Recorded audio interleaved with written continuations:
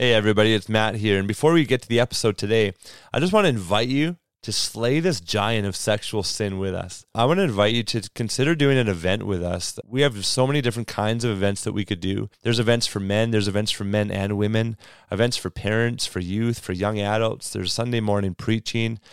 Some of the events that we do are one-time things, and some are weekend-long conferences.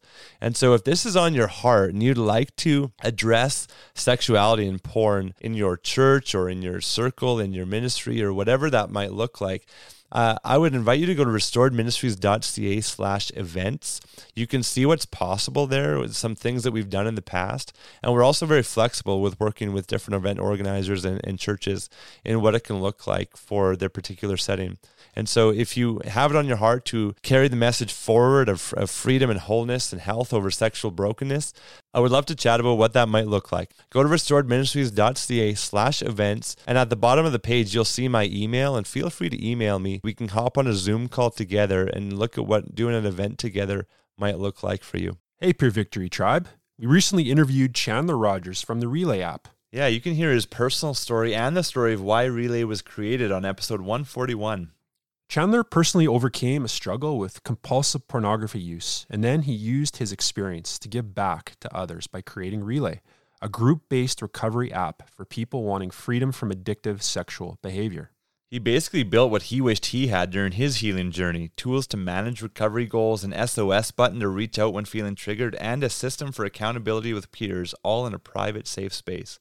So you can find out more about the Relay app in the show notes and learn more about it or join a recovery group at www.joinrelay.app. Welcome to the Pure Victory Podcast, full of hot tips to help you win at sex, conquer porn, and find purpose in staying free forever. Here are your hosts, Matt Klein and Braden Hafner.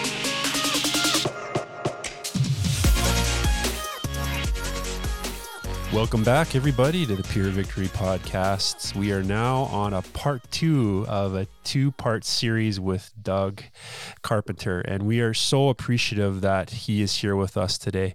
And if you want to know more, I would recommend you go back and listen to the first episode. In that one, he talked about his book, Childhood Trauma and the Non-Alpha Male.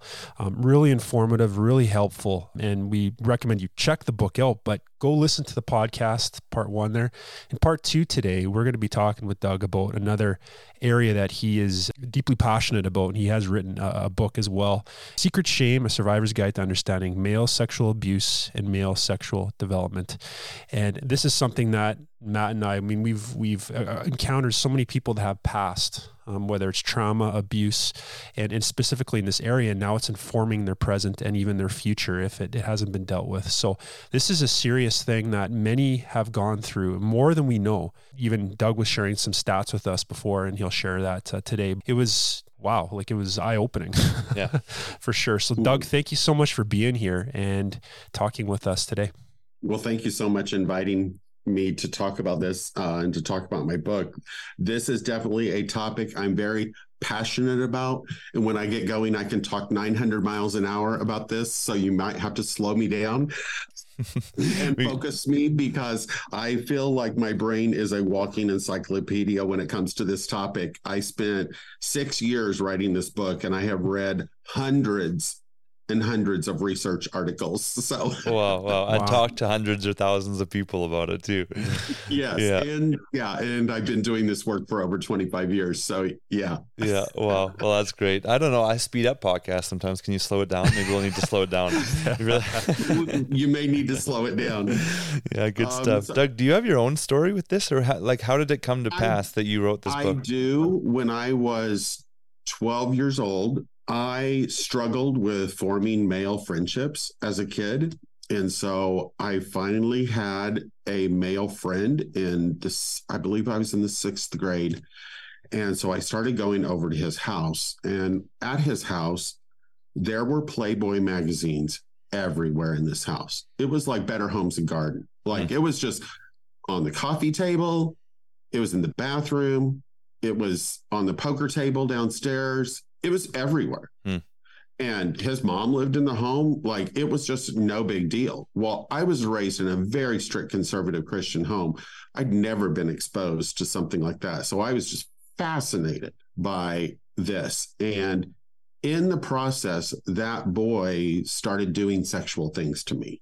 And even though we were the same age, he had much more knowledge Right. about sex because of what he had been exposed to.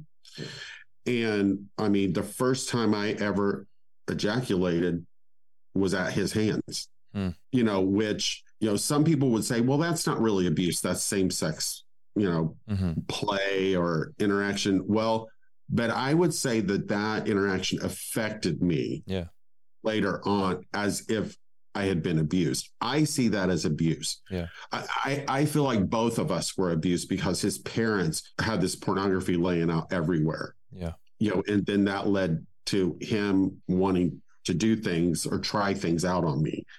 So in a way, I feel like we were both abused, and then he took it a step further. Right. So I've always had an interest in this topic. The other topic that I've always been very interested in was sexual addiction. But every time I would work with a man who was sexually abused, they would often have, there's a high correlation between early sexual abuse. Yeah. So over the years, I searched and searched and searched for a book and a resource to help men understand the connection between their sexual abuse and how they ended up very sexually preoccupied as an adult. And I never found a resource. So I set out, I'm going to write one.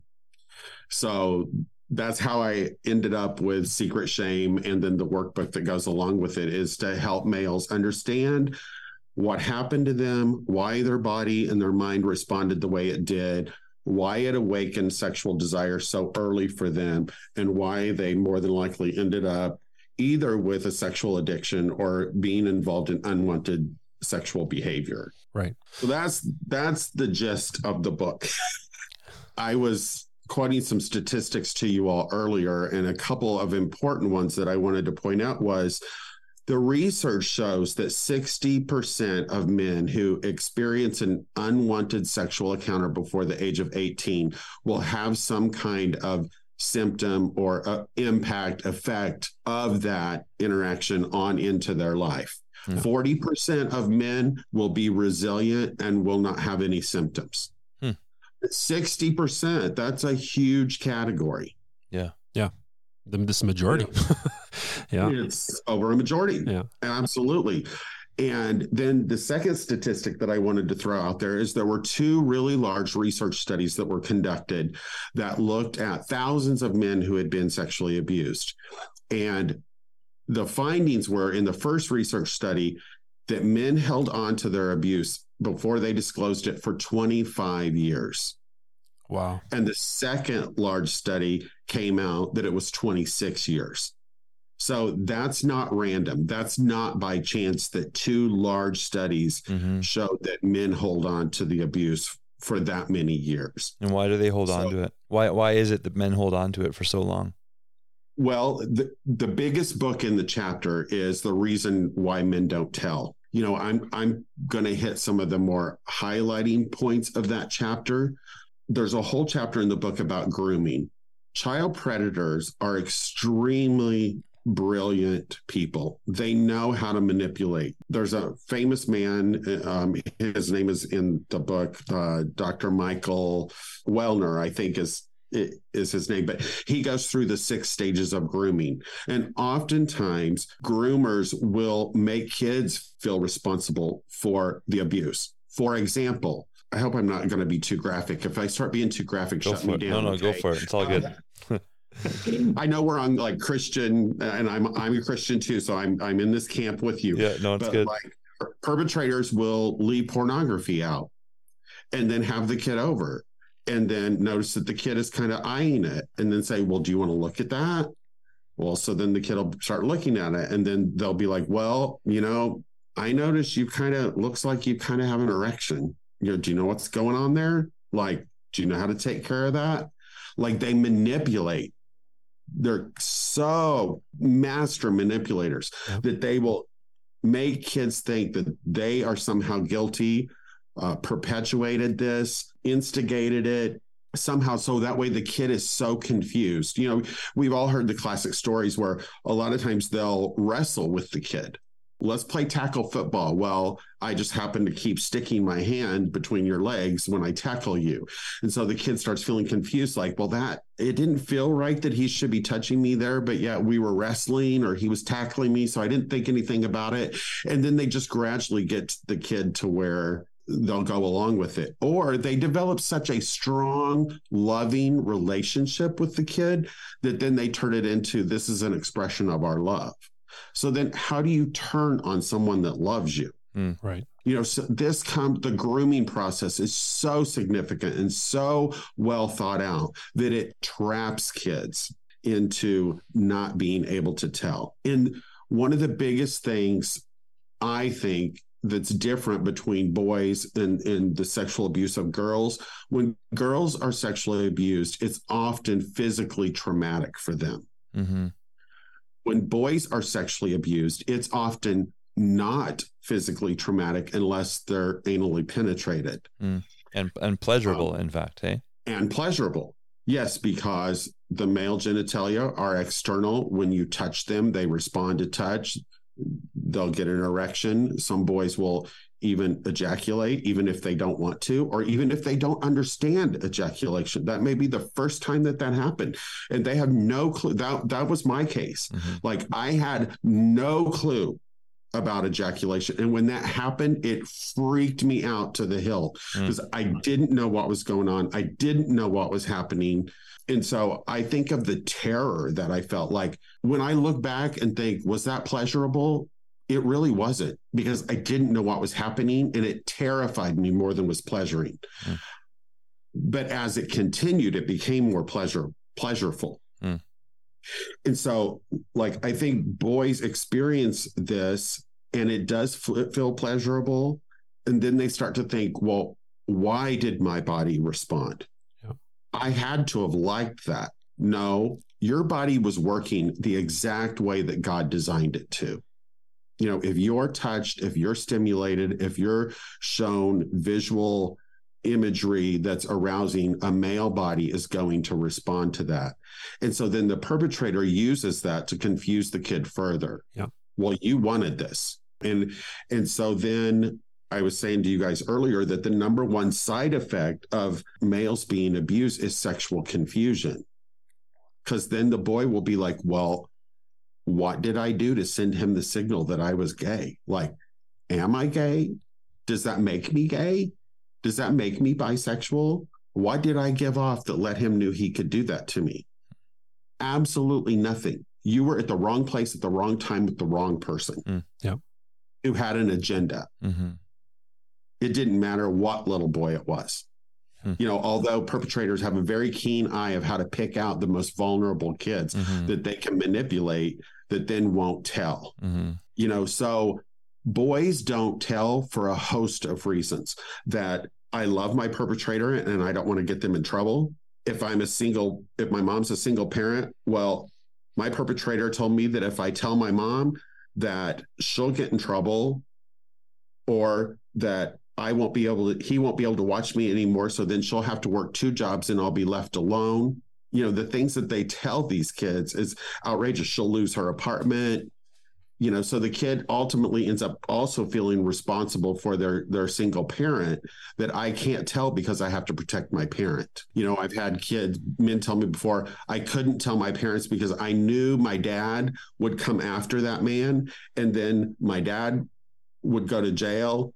And then my mom would have to take care of me. And how are we going to take care of ourselves if my dad's in jail? Perpetrators would tell kids that. Mm-hmm. Yep. So there's all these psychological reasons and emotional reasons why they don't tell. Then there's all these physical reasons because my body responded. There's all these social reasons that, I now question my sexuality and why that happened. So it just becomes so confusing for a male that it's better. They rationalize in their mind that it's better not to tell. I'm protecting myself and I'm protecting the other people around me if I just don't tell, if I bury this and pretend like it didn't happen. Right. I'm curious, Doug, as you're sharing this, because 60% roughly is what you're saying, men have encountered some sort of abuse in the past. And I think if it takes 25 years to come to terms with that, or to either identify it or communicate it to someone that occurred. I think often looking into the past, for a lot of men, they don't understand what happened to them was abuse. They don't term it that way, or they don't want to term it that way because somehow that seems a loss of control, or it informs maybe their understanding of their identity as a man now. So I'm just curious, like, how would you define abuse? I know that's a really broad spectrum because there's a lot of ways. Like, I even think for myself, I've shared this on a podcast, but when I was little, I think I was 4 or 5, I had an older girl that was a family friend and stayed over at our house, and she did some kind of, I'll show you yours if you show me mine kind of thing. And growing up, I would never have termed that as abuse, but as I got older, I understood something happened to me that was unwanted, or I didn't understand, or awakened something. So for me, I understood that was wrong, of course, and was able to deal with that. But many men go through experiences, whether it was maybe some sort of predator that was grooming them versus a family friend or whatever, or even a peer. So how would you define kind of what abuse is to help maybe someone who's listening? Well, this is such a broad topic. I actually did my entire dissertation was on defining sexual abuse. Wow. It was an analysis of all 50 states and the definition that they were currently using and the amount of disparity that's in the definitions. So this is a huge topic. My first inclination to answer that is I love Claudia Black's definition of abuse, which is anything less than nurturing is abuse. And I love that, and I use that all the time. But when it comes to sexual abuse, in the book, in the second or third chapter, the whole chapter is devoted to how to define sexual abuse. And it incorporates all the information that I analyzed from all 50 states. So there's not a quick and easy answer.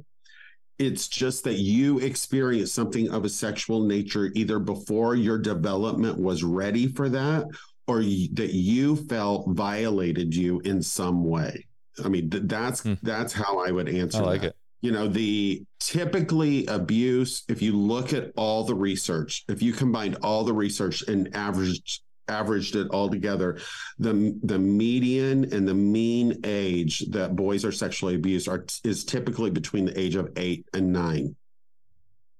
Now, during that stage of life, we're in what's called the latency stage. Latency is a term that Freud used to describe the age that we are from age 6 to 12.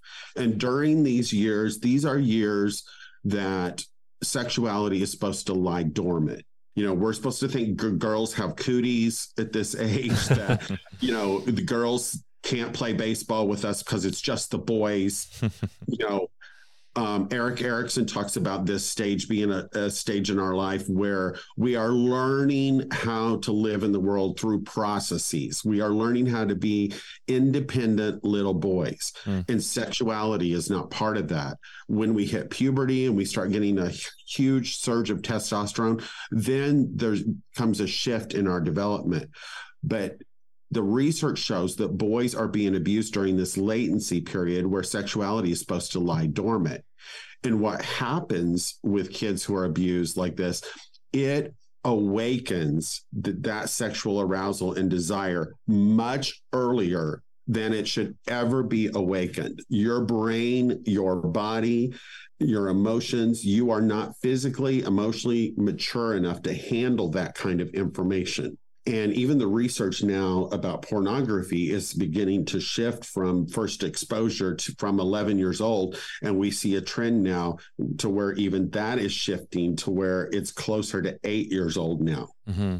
The kids are being exposed to sexually explicit material. Also, sexually explicit material can be just as bad as abuse itself. Mm-hmm. Right. Because when a kid gets into that kind of material, it's basically, I say, it's raping their mind. Mm-hmm. Again, it's exposing them to information that their brain is not ready to process. And they can end up with similar symptoms as if they had been abused. And many abusers are using pornography as a lure. So then you've got a double issue there. So these kids are being awakened in their sexuality much earlier than they ever should be. And that is so traumatizing. I love that phrase, it raped your mind. It's Yeah. blunt, but it's true. It is very blunt. It's true. It is but think about it. What is rape? It's an intrusion. It's an intrusion on your mind, on your body. And that's what pornography does. It's an intrusion in our mind. A little boy is not able to comprehend what is going on in pornography. And unfortunately, pornography is not like when I was growing up, just picking up the Playboy and flipping out the centerfold and going, oh, look at that. It's actual videos. Now, it's hardcore stuff. It's videos that these kids are seeing sex in action that they don't understand what's going on. Yeah.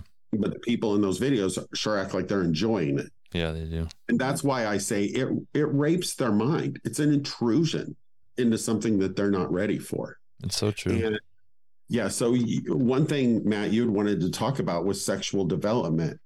I love the work of Dr. Patrick Carnes. I don't know if you guys are familiar with Dr. Patrick Carnes, but he's basically the father of sexual addiction, the movement, and a lot of the research. But, he proposes, and other researchers have proposed, that we have what's called a sexual template.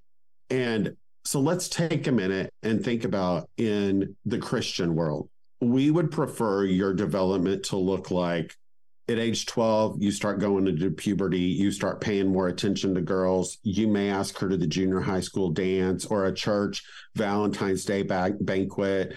You get all giddy at the thought of holding hands. You eventually kiss them. You eventually start going steady. Then you continue to grow, and then you go on your first car date.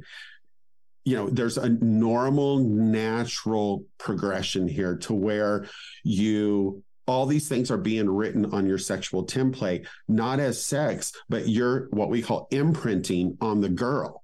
So then when you get married, or you find somebody that you want to spend the rest of your life with, you have imprinted on this girl, and you get to enjoy sex with her.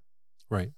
And sex comes after marriage, and you've got this beautiful, healthy sexual template that now you're unlikely to stray from, because you've imprinted on a person and you get sex as the dessert. That is not happening in almost any boy's life today. Mm-hmm. Right. The sexual template starts out with pornography. Mm-hmm. I can't tell you in the last 5 to 10 years that I've had one 15-year-old boy sit on my couch who's not chronically looking at pornography. Mm-hmm. The stats show us that the average teenage boy watches 2 to 3 hours of porn a week. And that's mostly in short spurts to masturbate with, but 2 to 3 hours a week. So they are imprinting on sex itself, not a person. And that is messing up their sexual template, what they think is normal. Boys who get into sexually explicit material at a young age, or even are abused at a young age, the statistics show they have higher use of contraceptives. They have higher rates of STDs. They have higher rates of teen pregnancy, because they begin to start pushing girls to become engaged in sexual activity. Girls are completely a sex object. Mm-hmm. I'm not after this girl because I think she's beautiful and I want to get to know her. I'm after her for what she can give me, because I want all these things that I've seen. Mm-hmm. So the sexual template of boys right now is a mess. And I see so much sexual addiction in boys of all ages. I mean, I have treated the youngest boy I've ever treated for sexual addiction was age 11. I've had 2 11-year-olds who were extremely addicted to pornography before their parents found out. And these boys literally were going through physical withdrawals when all the pornography was pulled away from them. Wow. So our normal development is being hijacked by pornography, just like it can be hijacked from sexual abuse. And that's why I say that porn rapes the mind of a young boy, because it can have just as significant impact as unwanted sexual behavior perpetrated by someone. Wow. Yeah. I've never really thought of it that way, or that extent, in the sense that the generations coming up right now, because it's so accessible, so available, and so advanced in what it is compared to what it used to be in a magazine. way more insidious. I've never thought of it that way, that in some ways our culture, well, our boys and girls too, but are being groomed in a sense by a predator that's online, that's abusing them and creating a sexual template that is, well, harming all of us in the sense of what family looks like, what marriage looks like, and then our hookup culture that we're seeing these days that's so extreme. So it's, that's a profound thought, and you can see it play out in our world right now, which is alarming. Well, and I hear so many boys say, or men sit on my couch and say, I've been addicted to porn since I was 12, but I thought when I got married, I wouldn't need it anymore. Yeah. It's totally separate. Yeah. It's a totally separate beast that you have to deal with. The research shows that if a child begins any addictive process or behavior before the age of 18, it is highly likely that they will have a lifelong struggle with that behavior. And it's because the brain is not ready to process it. Mm-hmm. And so these boys who've grown up looking at porn, when they get married, they're not imprinting on the girl. They're still imprinted on the porn. And the desire to look at porn, the desire to masturbate does not go away. You're having sex, but then you have this on the side that will not leave you alone. It's like this nagging problem that you feel like you can't shake. And then after being married a couple of years, they tend to fall back into that old routine of, you know what, this is just easier than having to pursue this. So when you're an adult, or when guys are adults, how do you recognize your template's messed up? But even maybe a bigger challenge is, how do you rectify that and fix it? Well, when men come to me and we work in this area, I do a full developmental timeline of their life and their sexual development and their sexual template. And number one, you have to naturally get them away from porn and get their brain to actually heal and stay away from the material, and then to begin to dissect the lies that they have come to believe over time from porn, lies that they've come to believe about themselves, lies they've come to believe about women, about relationships, and you have to begin to offer them a corrective experience. And the number one thing is, I can tell if I have a sex addict setting in my office by asking one question. And that question is sex your most important need? And they will say yes. Then I know that I have a sexual addict on my hands. They might not define themselves that way, but I'm sorry, sex is not our most important need. Yeah. Right. I mean, outside of salvation, human connection is our most important need. Yeah. And if a guy looks at me and says, well, my relationship with my wife is my most important need. Hey, I got a man. This is going to be easy. Yeah. Yeah. But when I ask the question, is sex your most important need? And they say yes, we've got a lot of rewiring to do there. I love that phrase, neurons that fire together, wire together. Mm-hmm. I'm sure you've probably heard that, and that's true. And if you've looked at pornography and saw women in a certain way and kind of negated relationships, you've got a lot of wiring there that's going to have to be undone. Mm-hmm. And part of that healthy process is, if you have a spouse, it's getting to relearn them all over in a different light, or connecting how your pornography use and your double life and your secret world is actually impacting your real life. Because you have a private life and you have a public self. And the two there's a huge chasm between those two. Right. And again, it's very intricate for each person. Of how you begin to pull those worlds closer together and get them to re-experience living in their real life that's similar to what they give off publicly versus this private life. Right. Yeah. Well, I'm curious, as you're saying that, Doug, we've seen a lot of men, Matt and I would have put our hands up to this too, but you try to rewire yourself on your own on an island. As a psychologist who practices and deals with guys like this all the time, can you speak to that? Because, we know the answer to this, but many people try to beat this on their own, whether it's past trauma, a porn addiction, or any other kind of behavior in this area. And it obviously doesn't work. So can you speak to that? Yeah. Well, hopefully I'm not going to be stepping on any toes here. I'm not a big fan of purity culture and all the messages that it gives. I do think there are worthwhile things from purity culture that we need to incorporate into healing. But first of all, if you're somebody who is struggling with pornography addiction or past sexual abuse or sexual addiction, you need to be with a trained therapist who can help you make sense of all this and how to begin unraveling it. And you have to address the underlying wounds that are in place. You know, I think you both know that I'm heavily involved with husband material. And one thing I love about them is our slogan is outgrowing porn. We believe that you have a porn addiction because you have these underlying wounds that you have to address.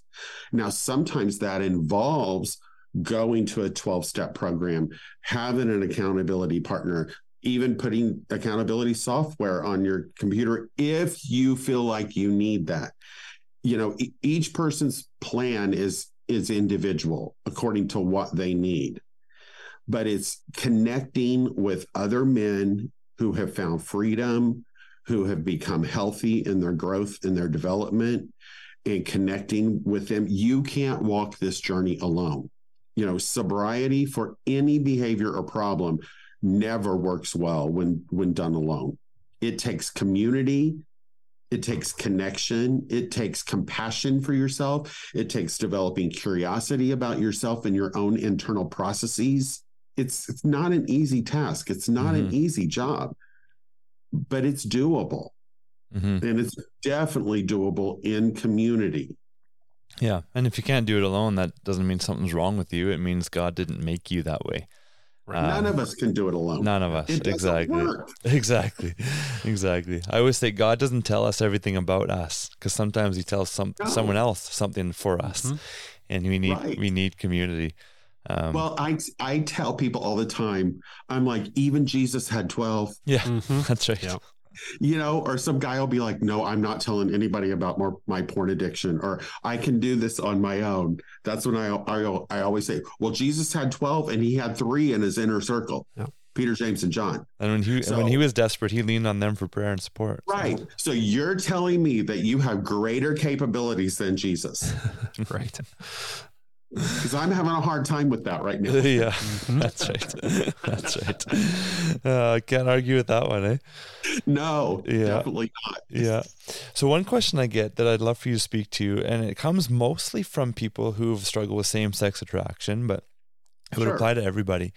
A lot of guys will say, will this ever go away? Maybe our template is messed up in any way, same-sex attraction or not. Maybe they're at a point where they're free of porn, free of masturbation. They're not acting out, but still the thoughts might come. Does the template ever fully go away, or does it become something you can manage? Well, that's a loaded question. We could probably do 3 podcasts just on that question. Again, I think it's different for different people. I think you will experience people that the more healing they get, the less they are attracted. Like if they have same-sex attraction, the more you heal, the less you want your pacifier, whatever your pacifier is. Now, a host of things can play into that, you know, because of your abuse, what you became conditioned to, you may never lose that attraction to that, but you can manage it. So I'm in the middle of writing another book right now, and it's the title of it is Arousal versus Desire, a War That Rages. And so let me tell you a little bit about the difference between sexual desire and sexual arousal. I believe that sexual desire is the desire that God puts within us. Most little boys, if you ask them, what do you want to do when you grow up, will say, I want to be married and have kids. I want to be a fireman, an NFL player, whatever, but they want to grow up and be married and have children. I think that's God's sexual template for us. I think that's his desire for us. Now, life comes by and creates sexual arousal for us. That can happen through any way that your sexual template goes awry from what the original design was supposed to be.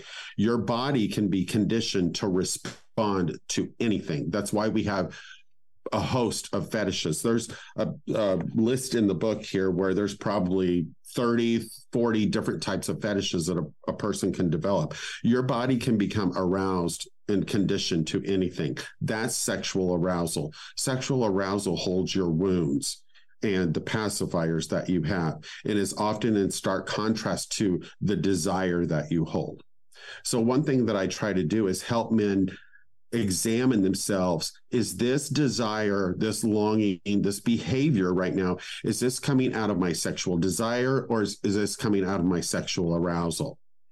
And if it's coming out of my sexual arousal, this is probably an unhealthy behavior for me. You know, I use the stoplight. I have men develop their red light behavior, their green light behavior, and their yellow light behavior. And the yellow is cautionary, like you're starting to get into the hot zone. Mm-hmm. You know, what kind of behavior is this for you? And which camp does it fall into? Because we want to live over here in sexual desire.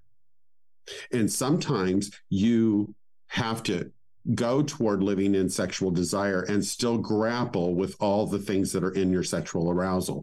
So it may never go away. It may never alter, but we have to make a conscious choice of how do we want to live our lives? And do we want to be in accordance with the design that God has for us, or do we want to live according to our flesh? Right. And so, you know, I help men try to be able to self-examine that and then make a decision for themselves. It changes for some. It doesn't change for some. Yeah. But I do believe all of it can be managed. Yeah, once an alcoholic, always an alcoholic. True. But that doesn't mean you're actively using alcohol. Yeah. It's controlled and managed. That's my answer. That's a long answer to your short question. Well, a question that could take 3 episodes, I left for the last question on the last episode with you. So that's right. Yeah. But we appreciate that, Doug, because I think it's be able to identify what is a good sexual desire versus what is our flesh, what is maybe a template that has worked into our life based on some sinful stuff that happened to us or that we've engaged in. So it's that's a great kind of delineation that we need to be aware of and to work in. You know, I think that to be able to recognize those things is helpful, even more than helpful. It's freedom, advancement in our life, knowing these things so that we can, just understand where God, his mind is in regards to what he's imprinted on us and what he wants us to live out of. So that's powerful. I think it's the keys to unlock like self-wisdom. Yeah. Being able to live in that wise mind. Absolutely. Lots of gold here. Thank you so much for your time with us, Doug. We really appreciate it. You're welcome. My pleasure. Yeah. Where can people find your book and any other stuff from you? Yeah, my website is douglascarpenter.com, and you can find my books there. You can find Amazon links to my books there. There's lots of other podcasts that I've done of all kinds of different topics that you can listen to as well on that site. And I have an email there if you need to email with a question. Awesome. Well, if you're listening, I encourage you to check that out, and link to a site will be in the show notes too in his book. And so thanks for tuning in. And hey, if you want to leave a review on the app, whatever app you're listening on, we'd really appreciate that too. It just helps get the word out more with every review. So thanks so much for tuning in, and we'll chat next week. Thanks for listening. If you would like to hear more, please visit purevictorypodcast.com to subscribe. This podcast was made possible by the generous donations of our subscribers. If you would like to help support the cause financially, once again, please visit purevictorypodcast.com.